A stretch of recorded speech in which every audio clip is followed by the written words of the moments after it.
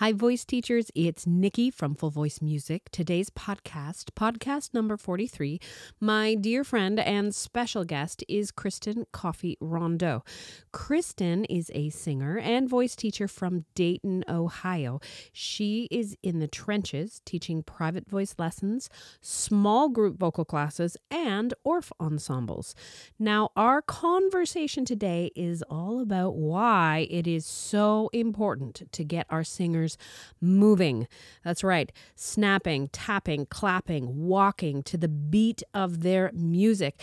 And this activity is often overlooked by voice teachers. Well, Christin has some wonderful inspiration and some simple strategies for both the private and the small group voice lessons. Welcome to the Full Voice Podcast, resources for private, classroom, and choral music programs. And here's your host, Nikki Loney. Christin, how are you? I'm awesome. How are you? I'm great. I'm so excited. Thank you so much for finding time in your crazy busy schedule to talk to me. Yay. I'm so excited to be here. I've been avidly and eagerly listening for I don't even know how long, and it's kind of crazy to be on the other side of the podcast now. It's a little bit surreal. Well, that's kind of how it works. So yeah. if you're a listener to the podcast and then you contact me with an idea, usually you become the guest. Which is probably going to scare people away from ever contacting me again. No one's ever going to email you again. That's how I met Amanda Broadfoot, because she contacted me about doing the podcast about the special needs. Oh yeah, that was so great. Yeah, and she's in the trenches working with special needs kids, and I was like, you're the person I want to talk to. So yeah. that's how it works. So today, I want to talk to you about so many things, but really the focus of this podcast is about getting more movement into our voice lessons. And we were talking before starting to record, and I've been telling you with your inspiration, and you share some wonderful things on your social media accounts, and you have beautiful videos of you working with your kids and doing all this movement. So that's the theme, that's the topic we're talking about, is movement. But before we get into that, I always love to know how my guests started singing and then transitioned from singing into teaching. Yeah. So I had the great fortune of growing up with a pianist. My mom was a piano major and music ed major. And so I grew up right next to her at the piano. You know, rather than bedtime stories, usually we would sing. And so I grew up singing show tunes and Great American Songbook and all that stuff with her. And she was not a voice major, but she took enough voice in college to know technical stuff and sort of get me on the right track. And then I did a bachelor's and master's in vocal performance. And I don't remember a time when I wasn't singing. And so when it came time for college, it just seemed like a natural progression. Of course, you go major in music. And so I did. Nice. And she was super supportive of you going into music? She was very glad that I loved music, but she also wanted me to find something that could get me a job because as we know, there's not a ton. I mean, with a vocal performance degree, it pretty much is what it is. Right. and so it was sort of a given that I would go get a master's at least, because that would, sort of feed into hopefully something. But she was, both my parents were really, really wonderful and really supportive of my singing, for which I'm super, super grateful. That's awesome that your family was so musical. Oh yeah, they were awesome. Yeah, my parents actually met. My parents were going to college together, and my mom was the rehearsal accompanist for Oklahoma, and my dad was the peddler. Oh, I know. That's so lovely. Isn't that the sweetest? But yeah, so super fortunate to be in such a musical family. Now, how did you transition from a performance major into teaching? Yeah, so I was going to be an opera singer, because we all know how easy it is. Like, right? You just go get a master's and then you're an opera singer and it's done. I mean, right? Right. It's not, it's not like there's this whole other process and whole other way of life that they don't tell you about. So I got married right after undergrad, like within, I think, a week of graduation, I got married. And my husband is, we did not play. It was a super fast engagement, super fast wedding. My husband is active duty Air Force. So right after graduation, I was in Georgia at the time, and we moved to New Mexico. Wow. Like middle of nowhere, New Mexico. And I had no musical outlet. I literally knew one person in the entire state. You know, it was a total, I mean, every military spouse goes through this experience of like, oh shoot, I don't know anyone. I don't even know where the post office is. And, but so I needed something musical, and there was really not a lot in this town. And so I just started teaching, and I came to realize that I really, really enjoyed it. And this is a common story to most of us. I loved being able to meet specific needs of specific students. And I enjoy teaching a wide range, so, usually my studio has, like 6-year-olds to 40-year-olds, there's not like a specific demographic. And I just really, really loved it. And then, kept teaching and kept taking lessons too. And then did my master's, and it just sort of, just the natural evolution was, I keep singing, and I still study voice, and that's something I still want to cultivate in myself. But I really love the teaching aspect of it. Which is why I'm so excited to have you here. You do a lot of work with ORF, the ORF system. Mm-hmm. And can you, for those of us who aren't as familiar with that philosophy, can you kind of give us a little overview of that and how you discovered that method? Totally. Yeah. And right out of the gate, I love that you call it a philosophy, because that's what it is. It's not a curriculum. It's not a method. It's a way of thinking. And when you go do ORF levels training, they tell you, you're not here to learn the hows. You're here to learn to think like an ORF teacher. And I want to be real clear, like, it's still super new to me too. I am not an expert by any stretch. I'm a practitioner, but there's so much that I don't know. And I mean, you know how it is, like you go and you sit with like a master teacher, and you're just like, oh my gosh, I could just listen to you all day. Can I just write everything down? You're just so amazing.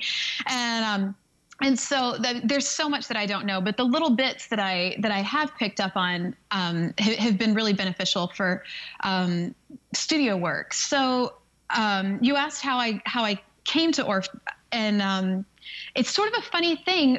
When I was a sophomore in college, I think it was maybe like 2004. I don't know. I took piano pedagogy.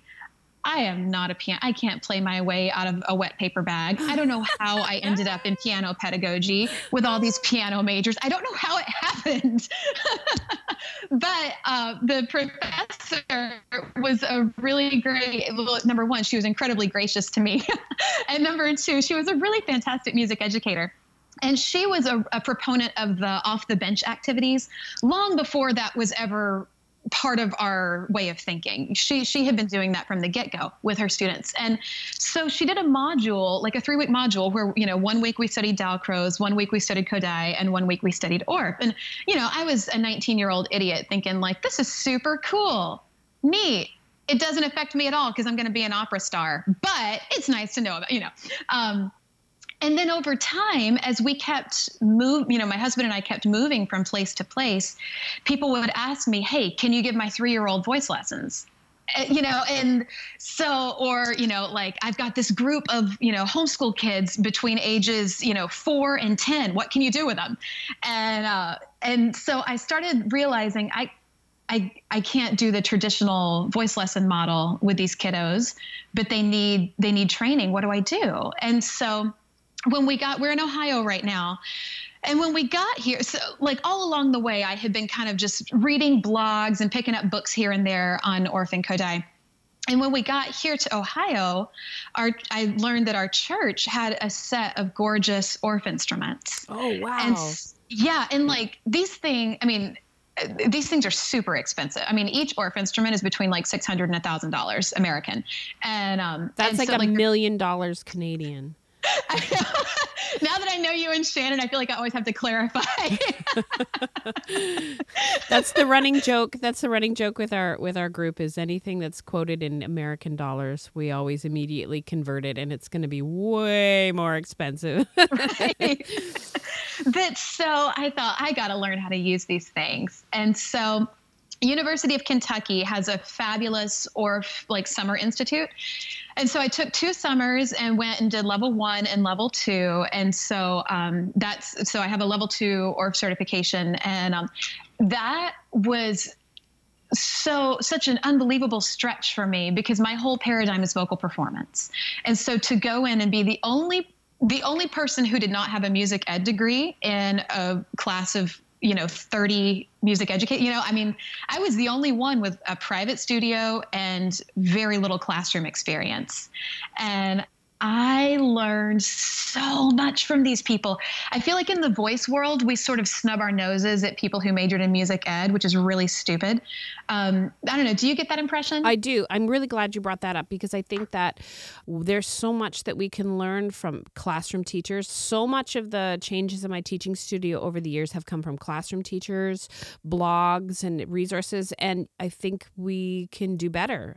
Yeah. So, while I might have known how to teach vocal technique, I realized I don't know how to teach fundamentals of music. I don't know how to teach this stuff. And so through doing the ORF levels and then through just watching these fabulous music educators, just some things began to click for me in how to make that happen. And and I think, and this is something that you're real big on too. A lot of times as voice teachers, we say, well, it's not my job to teach musicianship skills. It's not my job to teach theory. It's not my job to teach you how to count, or, we teach technique and style.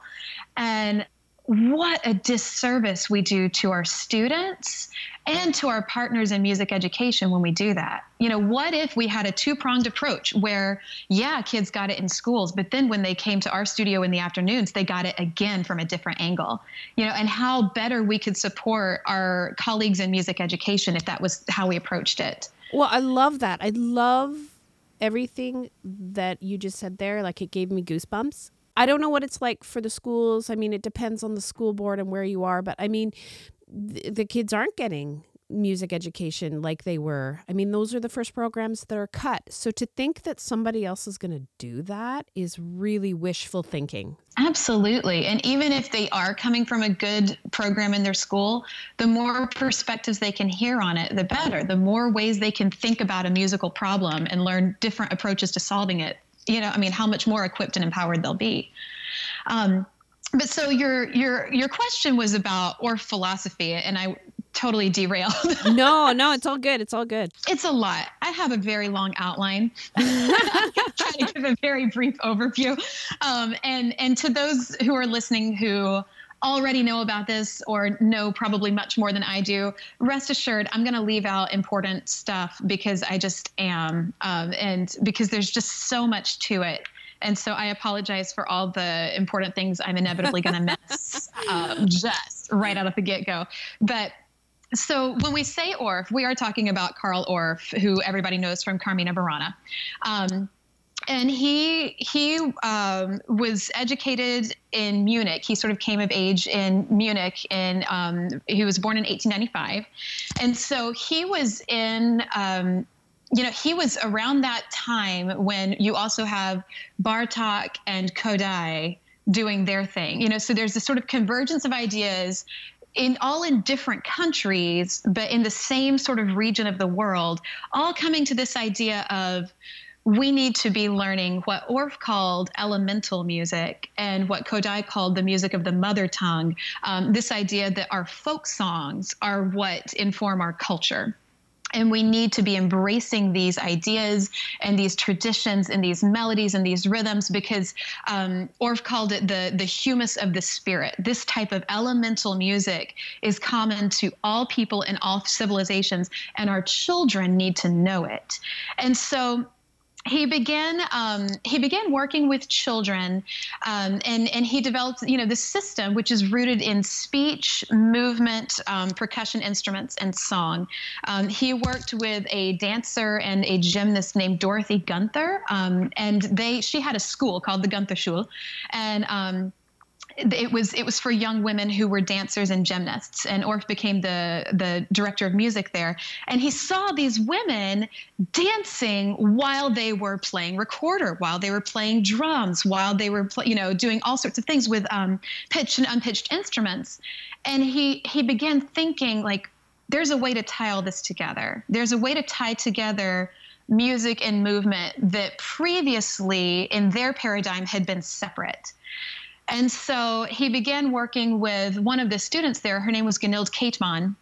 And she was a gifted dancer, a gifted musician, and she was a gifted recorder player. So Kateman is one of the big reasons why we associate recorder with elementary music ed, because she wrote tons and tons and tons of pieces for recorder, and she was just a virtuosic recorder player. But anyway, so Orff and Kateman together wrote, they call it Music for Kinder, all of these volumes of just real simple, sweet melodies for children. Some of them are folk tunes, and some of them are just, they wrote them together, small pitch sets, usually like pentatonic, and sort of gave them arrangements. So as you know, we were talking about the Orff instruments. He realized, you sit a kid down at a piano, and they kind of panic because it's just so big. It's just so much. And so he developed these, they look like small xylophones or marimbas, and they have removable bars, and they're perfect kid size. And you can set them up in, whatever like pentatonic arrangement you want. And so he developed this collection of instruments, and then of course added in unpitched percussion and recorders. And so the whole philosophy is it's speech, song, movement, and dance, but your body is your primary instrument. And what he said that I love, this is one of his, like, everybody knows this quote. I have it pulled up here on my computer. Since the beginning of time, children have not liked to study. They would much rather play. And if you have their interests at heart, you will let them learn while they play. I love that. And isn't that great? I love that. See that. We see that all the time, don't we? We see that all the time. And how often do voice teachers shy away from that or refuse to open their doors to that? And this is what I love about this is why so many teachers are not successful with kids, because they won't let them play.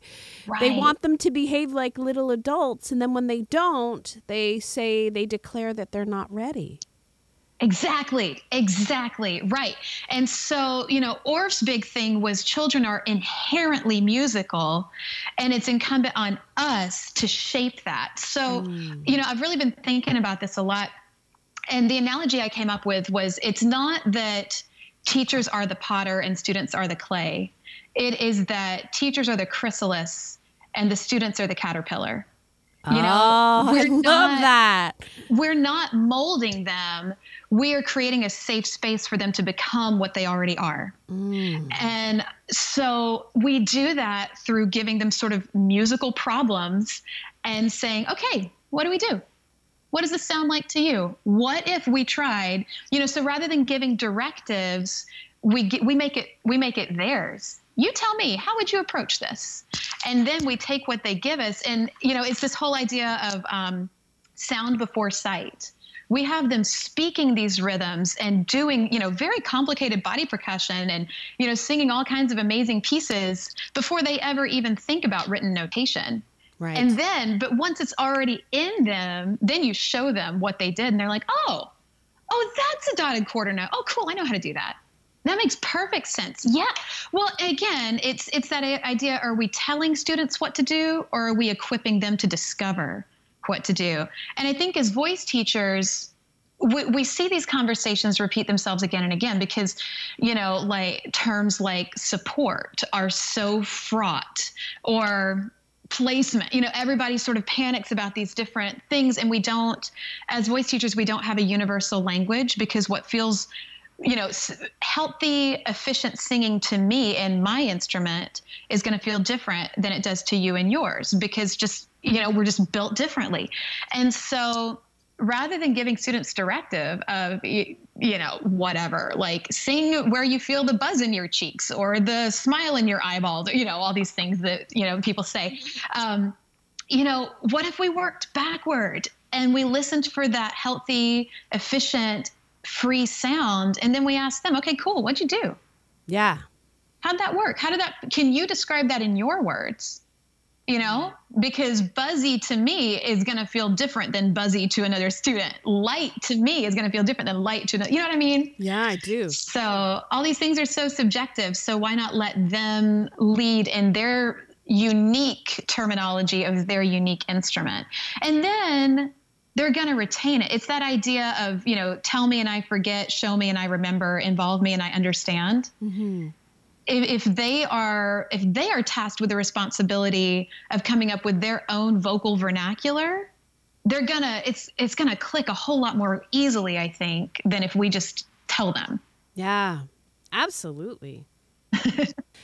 I, if anything, I want to abolish the master apprentice approach. Yes, yeah. It doesn't work. And meet them where they are, and don't feel like you have to get everything in one lesson.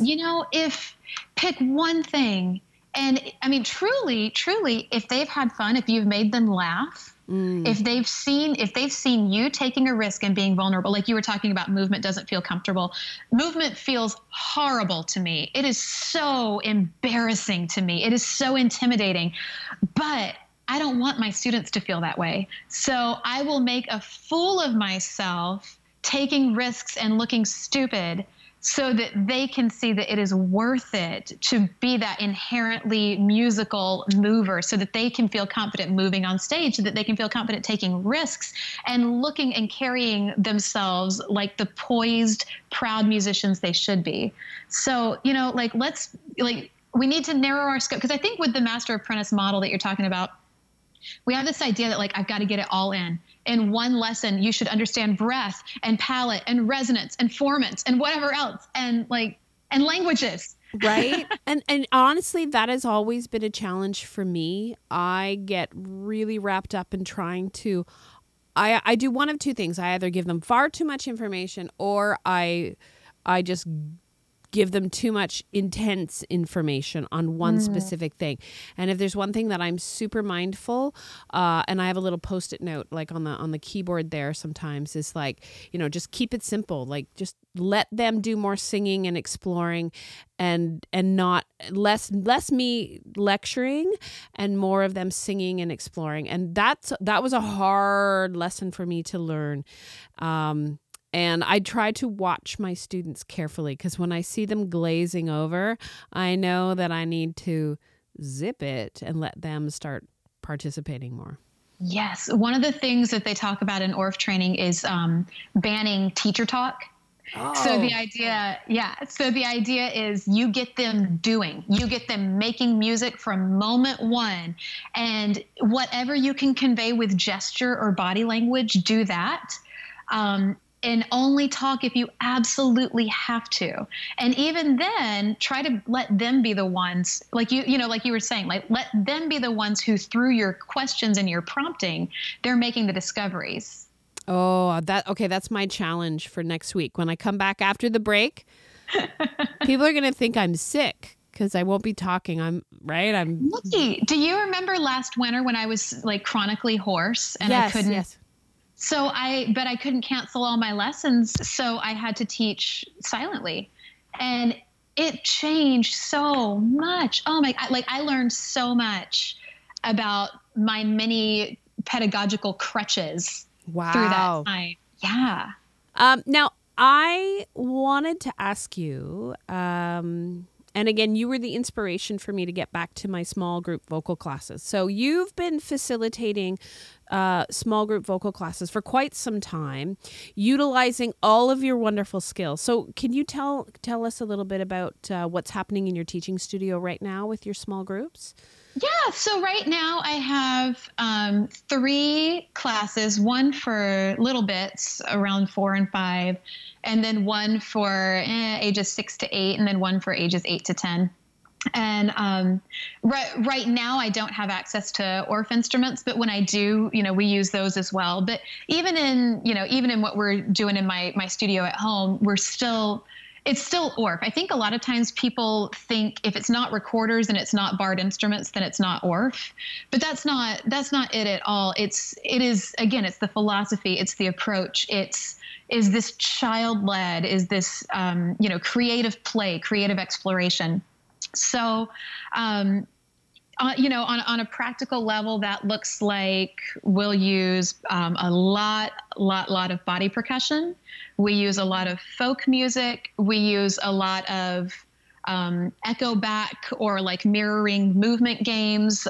We use a lot of, okay, you be the leader, so like I'll give them something to echo back to me. And, we'll do that a few times and then I'll say, okay, who wants to be the boss? And everybody gets to take turns coming up with like a body percussion pattern for us to follow, or lead us in movement exploration or vocal improv or whatever, or even just like basic follow the leader. I'll put on some music and, we find the beat. And, we follow this one person and we do whatever they do. And then, you switcheroo and, kind of keep it going that way. All sort of geared towards developing awareness and sensitivity to each other. Mm-hmm. Yeah, because, like you were saying earlier, it's a collaborative art form. So if we're not able to pay attention to each other as musicians and respect the inherent musicianship in each of us, then, we kind of miss the point. So, does that answer your question? It does. I just want to share with you that exercise of just putting on music and getting the student to tap to the beat of music. I want to challenge every voice teacher listening to this podcast right now. You have to try that exercise with your students, including your adults, because that is not an easy thing to do. Most vocalists, even my adults that have been singing for years, have never been put on the spot and been asked to do that. And how they struggle. Oh, yeah. And that's one of my homework assignments now. It's like when you are in the car, don't get into an accident, but tap to that beat, feel that beat. Yes. And one of the other things I wanted to share with you, so with my vocal group that I had, so I had 6, 7-year-olds, how giving them the instruction of, okay, you come up with a body percussion in the beginning made them very uncomfortable. Oh, yeah. But towards the end of the session, like we did 8 weeks, how much more confidence they had in their bodies, how much they were looking forward to going, okay, this is my pattern, and how eager the other children were to be creative. Like, the first percussions they would do were just like clapping, and maybe if they were brave, they would stomp. Right. So you'd show them, well, what about if we tap here? Or what if we tap on our arms? And it took a while for them to really embrace that. But it was so interesting. And again, teachers out there listening to this, even in the private studio, like letting your students tap on their hip or tap their foot. Oh my goodness. You will see so much. It's so telling. It's so informative. What I love doing is my adults right now. They are, they're pretty unhappy with me right now for making them do this. But I always tell them, hate me now, love me later. Mm-hmm. So, and they've come back to, to their next week's lesson. They go, you know what? This was a very helpful exercise. I noticed in choir, I was more aware of the piano playing the steady beat when I was singing my part. Yes. So it's funny that you say that. So Rob Abramson, who's a Dalcroze educator, he says children use kinesthesia to learn about the world around them, but Western education attempts to train the mind and pays little attention to the kinesthetic sense. Ah. And isn't that true? We sit in desks, we write, we don't necessarily experience things with our bodies. And for kids especially, but for adults too, we need to begin to think of ourselves as movers. Our bodies are always in motion, whether or not we're traveling, whether or not we're going to a place, changing direction, changing position, we are physically always moving. And our bodies are inherently rhythmic. And we start to think of ourselves as like, oh, I'm not a dancer. Oh, I don't have any rhythm, whatever. And, and it's these little insecurities that we train into ourselves over time. And then all of a sudden, you've got a 32-year-old who wants to sing for her dad's birthday party, and she has no internal sense of rhythm, and you have to help her find a steady beat again. And, and what an honor and a privilege to be able to help her rediscover that. But what if she had never lost it? I know. What if we could keep that from the start and foster that? And like you said, so like one thing that we do, I mean, again, my students, they're used to it now, but they balked at first. Any song that they're working on, really before we even work technique, we are stepping the beat. We put the beat in your feet, so I'm like, I don't care how you sound while you're singing this. You can even just speak it in rhythm on, the same note. You can just drone it. But I want to see that. I want to see the beat in your feet. Whatever time signature we're in, I want to see you walking that. And, and now sometimes it works and sometimes it doesn't. Of course, if we're in 6/8, I'm having them sway or whatever. I'm not having them, but sometimes it's less successful than others. But it helps them just get a sense of the bigger picture. You are not just a melodic line. You are the whole thing. You are the whole bit of music. Well, and I think, too, for our teachers out there that are teaching advanced repertoire, like for me, I mean, my background is jazz. That's such a feel. Like if you don't feel the music, it doesn't matter how wonderful your vocal technique is, you won't be successful with that genre. And of course, if you're singing advanced 20th century music with the different time changes. Oh, goodness. Right. So for our advanced teachers out there, this is something that they really could help there and serve their students and connect with their students on a different level and really help them with that. So absolutely. Yeah. And even something as simple as using, even if you don't have people swaying or marching or whatever, even just giving them a movement to fill in a rest with so that they don't sing through the rest. Just giving them like snap on the rests. Or in my choir, I don't want to pop your mic, but in my choir, we all go.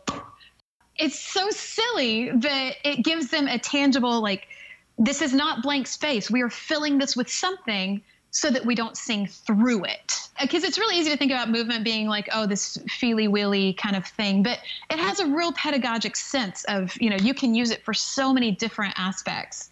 I had the opportunity to attend a Dalcroze workshop at the OMEA weekend a few months ago. And oh my goodness, Nikki, like watching these Dalcroze educators, the way they teach 6/8, this is super cool.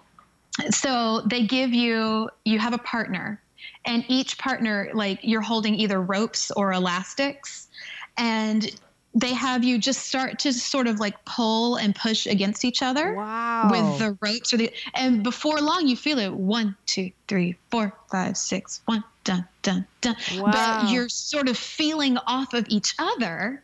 And you're, each person is responsible for keeping like that same level of tension on either. It's so cool. And how effective would that kind of exercise be with a singer? Because again, a lot of times our singers aren't connecting with what the accompanist is doing, or we expect the accompanist to lead us or or they're waiting for that. Oh, I like that. Do you have any like really good teacher tips or... Do you have any horror stories you want to share? So, so there have been students who have been a better fit than others, and I shouldn't say it that way. I should say I have found that I am not the best teacher for certain personality types. How about that? Oh, okay, that's fair. And I have also found that classroom management is not my gift. Oh, me neither. Yeah, like I I don't want to teach you how to behave. I want to teach you like music. Like, don't make me do like, put that down, Susie. Don't hit him, Jimmy. Like, I don't want to do that.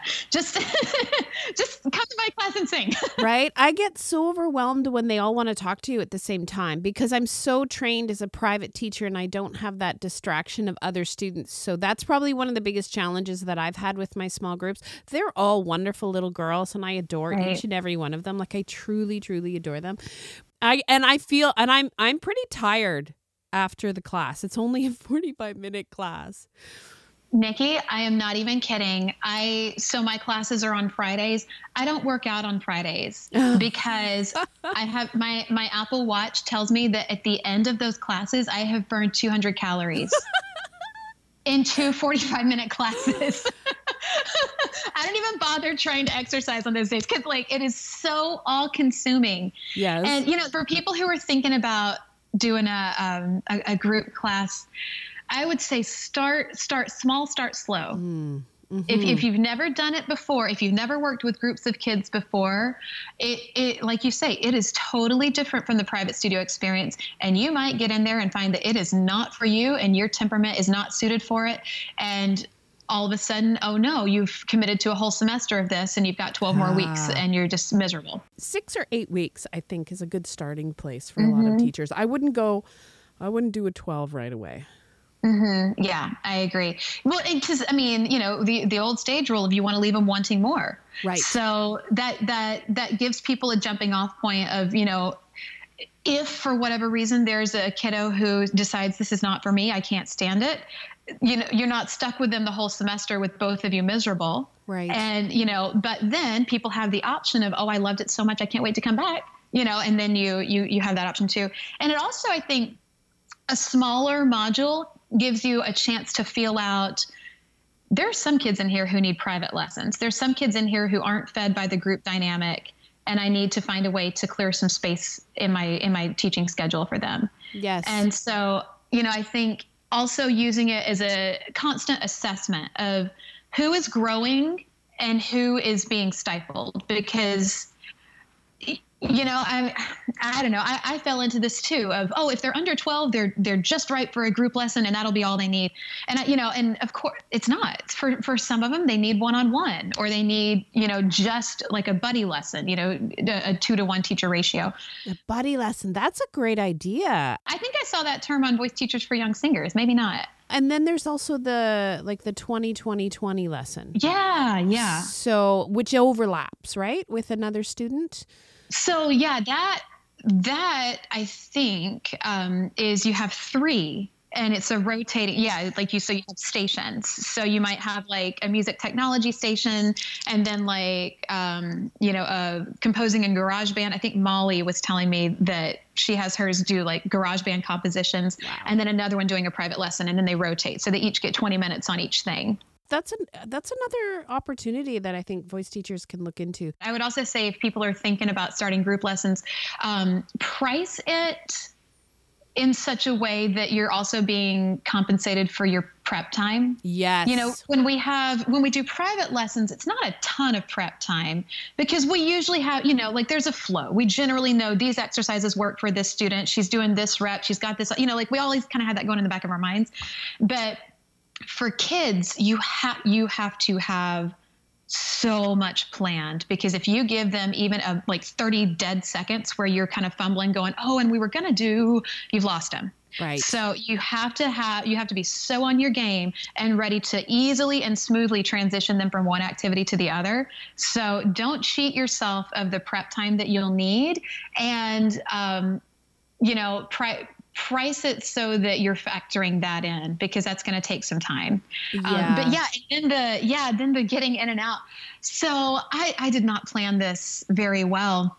I live on a hill with a really steep driveway. Oh. And so bless these sweet people. They're coming in for their group lessons. And I really did not think this through. I've got all these group lessons stacked back to back with very little buffer time in between. So people are, you know, parking on the road and walking up my giant hill of a driveway. And because it's the winter that will never end, I'm out there like salting it 5 times a day. And it's really silly.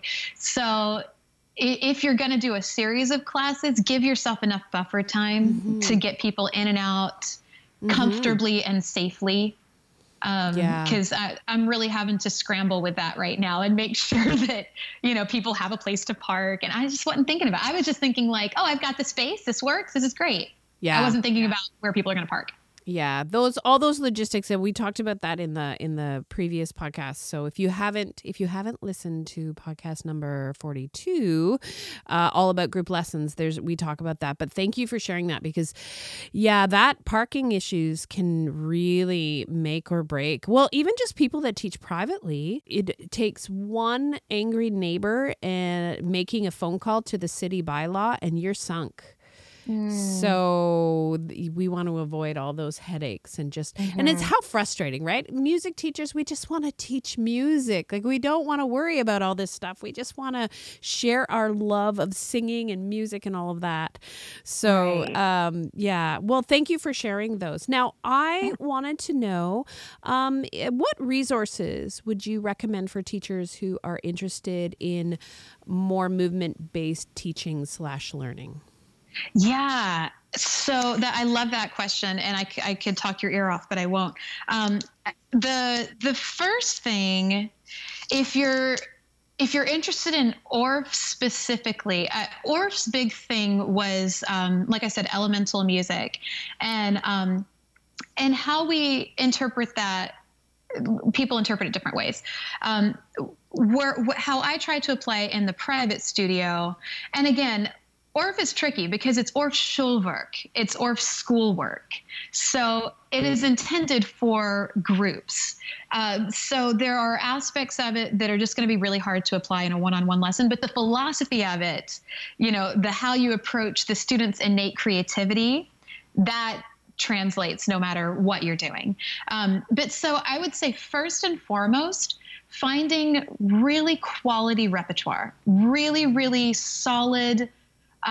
Sometimes we have to give them the pop fluff that they want just because it makes them happy, and you meet them where they're at. But giving them stuff that has stood or will stand the test of time.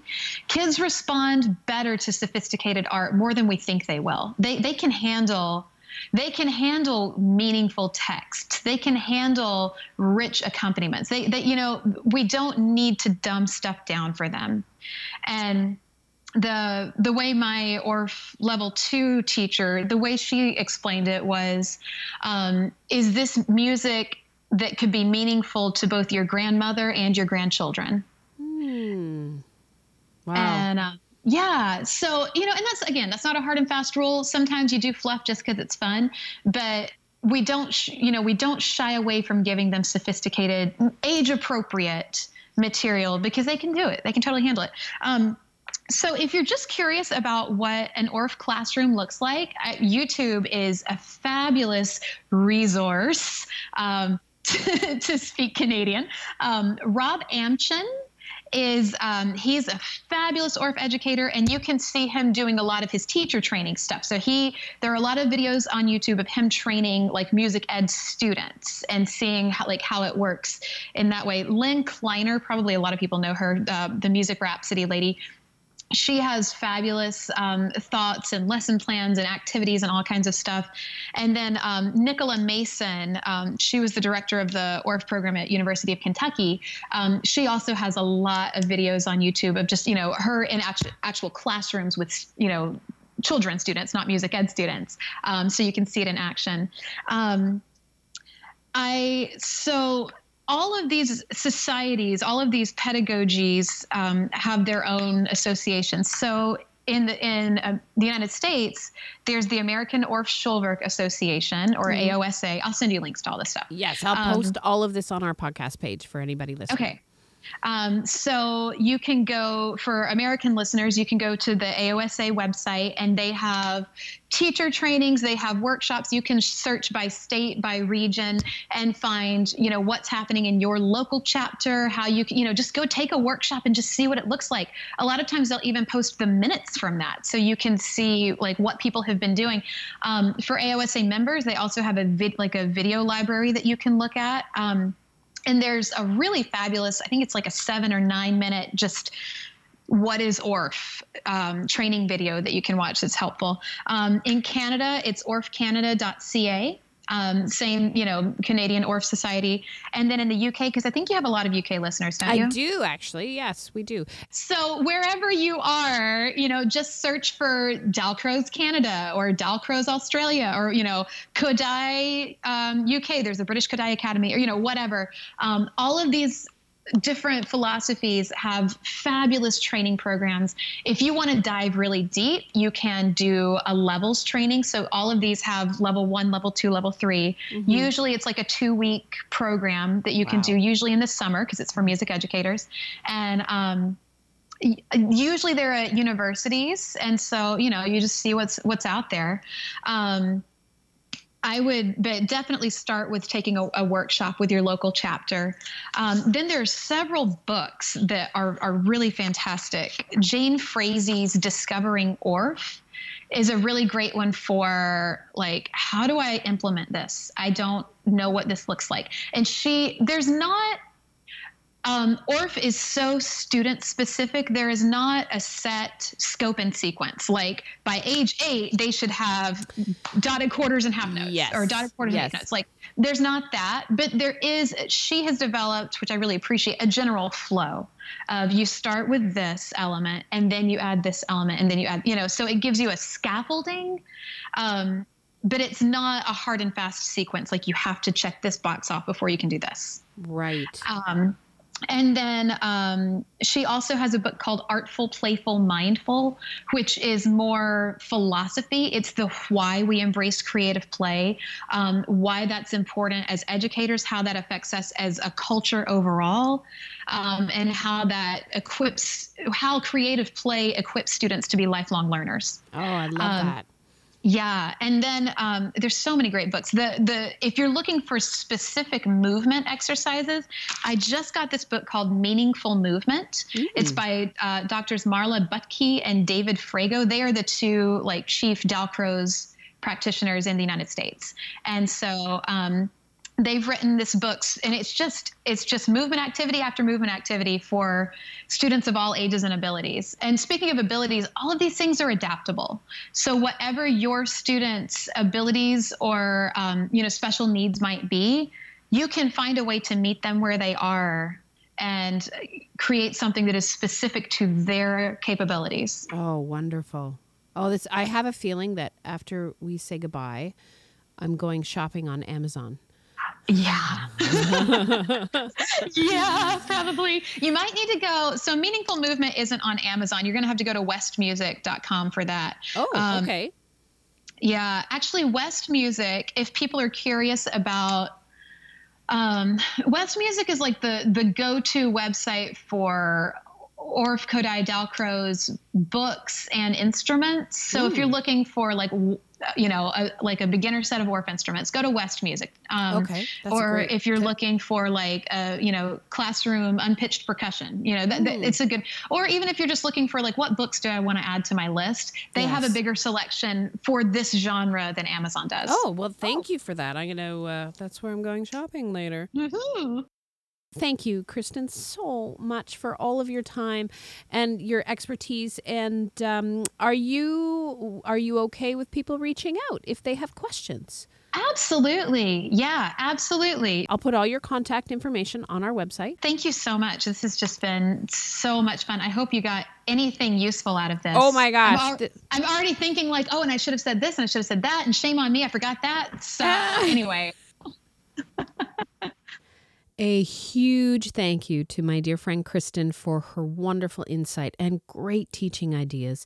If you are interested in learning more about these organizations that we spoke about today, please visit our podcast page, thefullvoice.com/podcasts. And I really want to encourage everybody to check out Christin's article on our blog. It's called Why Singers Need to Move. More great ideas and simple strategies to get your singers moving in your lessons. As always, if you are enjoying the podcast, please let us know and please leave a review on the iTunes page. As always, I am wishing you an inspired day of teaching and happy singing. You have been listening to the Full Voice Podcast. For more information and free teacher resources, please visit our website at www.thefullvoice.com. May my canoe music. canoemusic.ca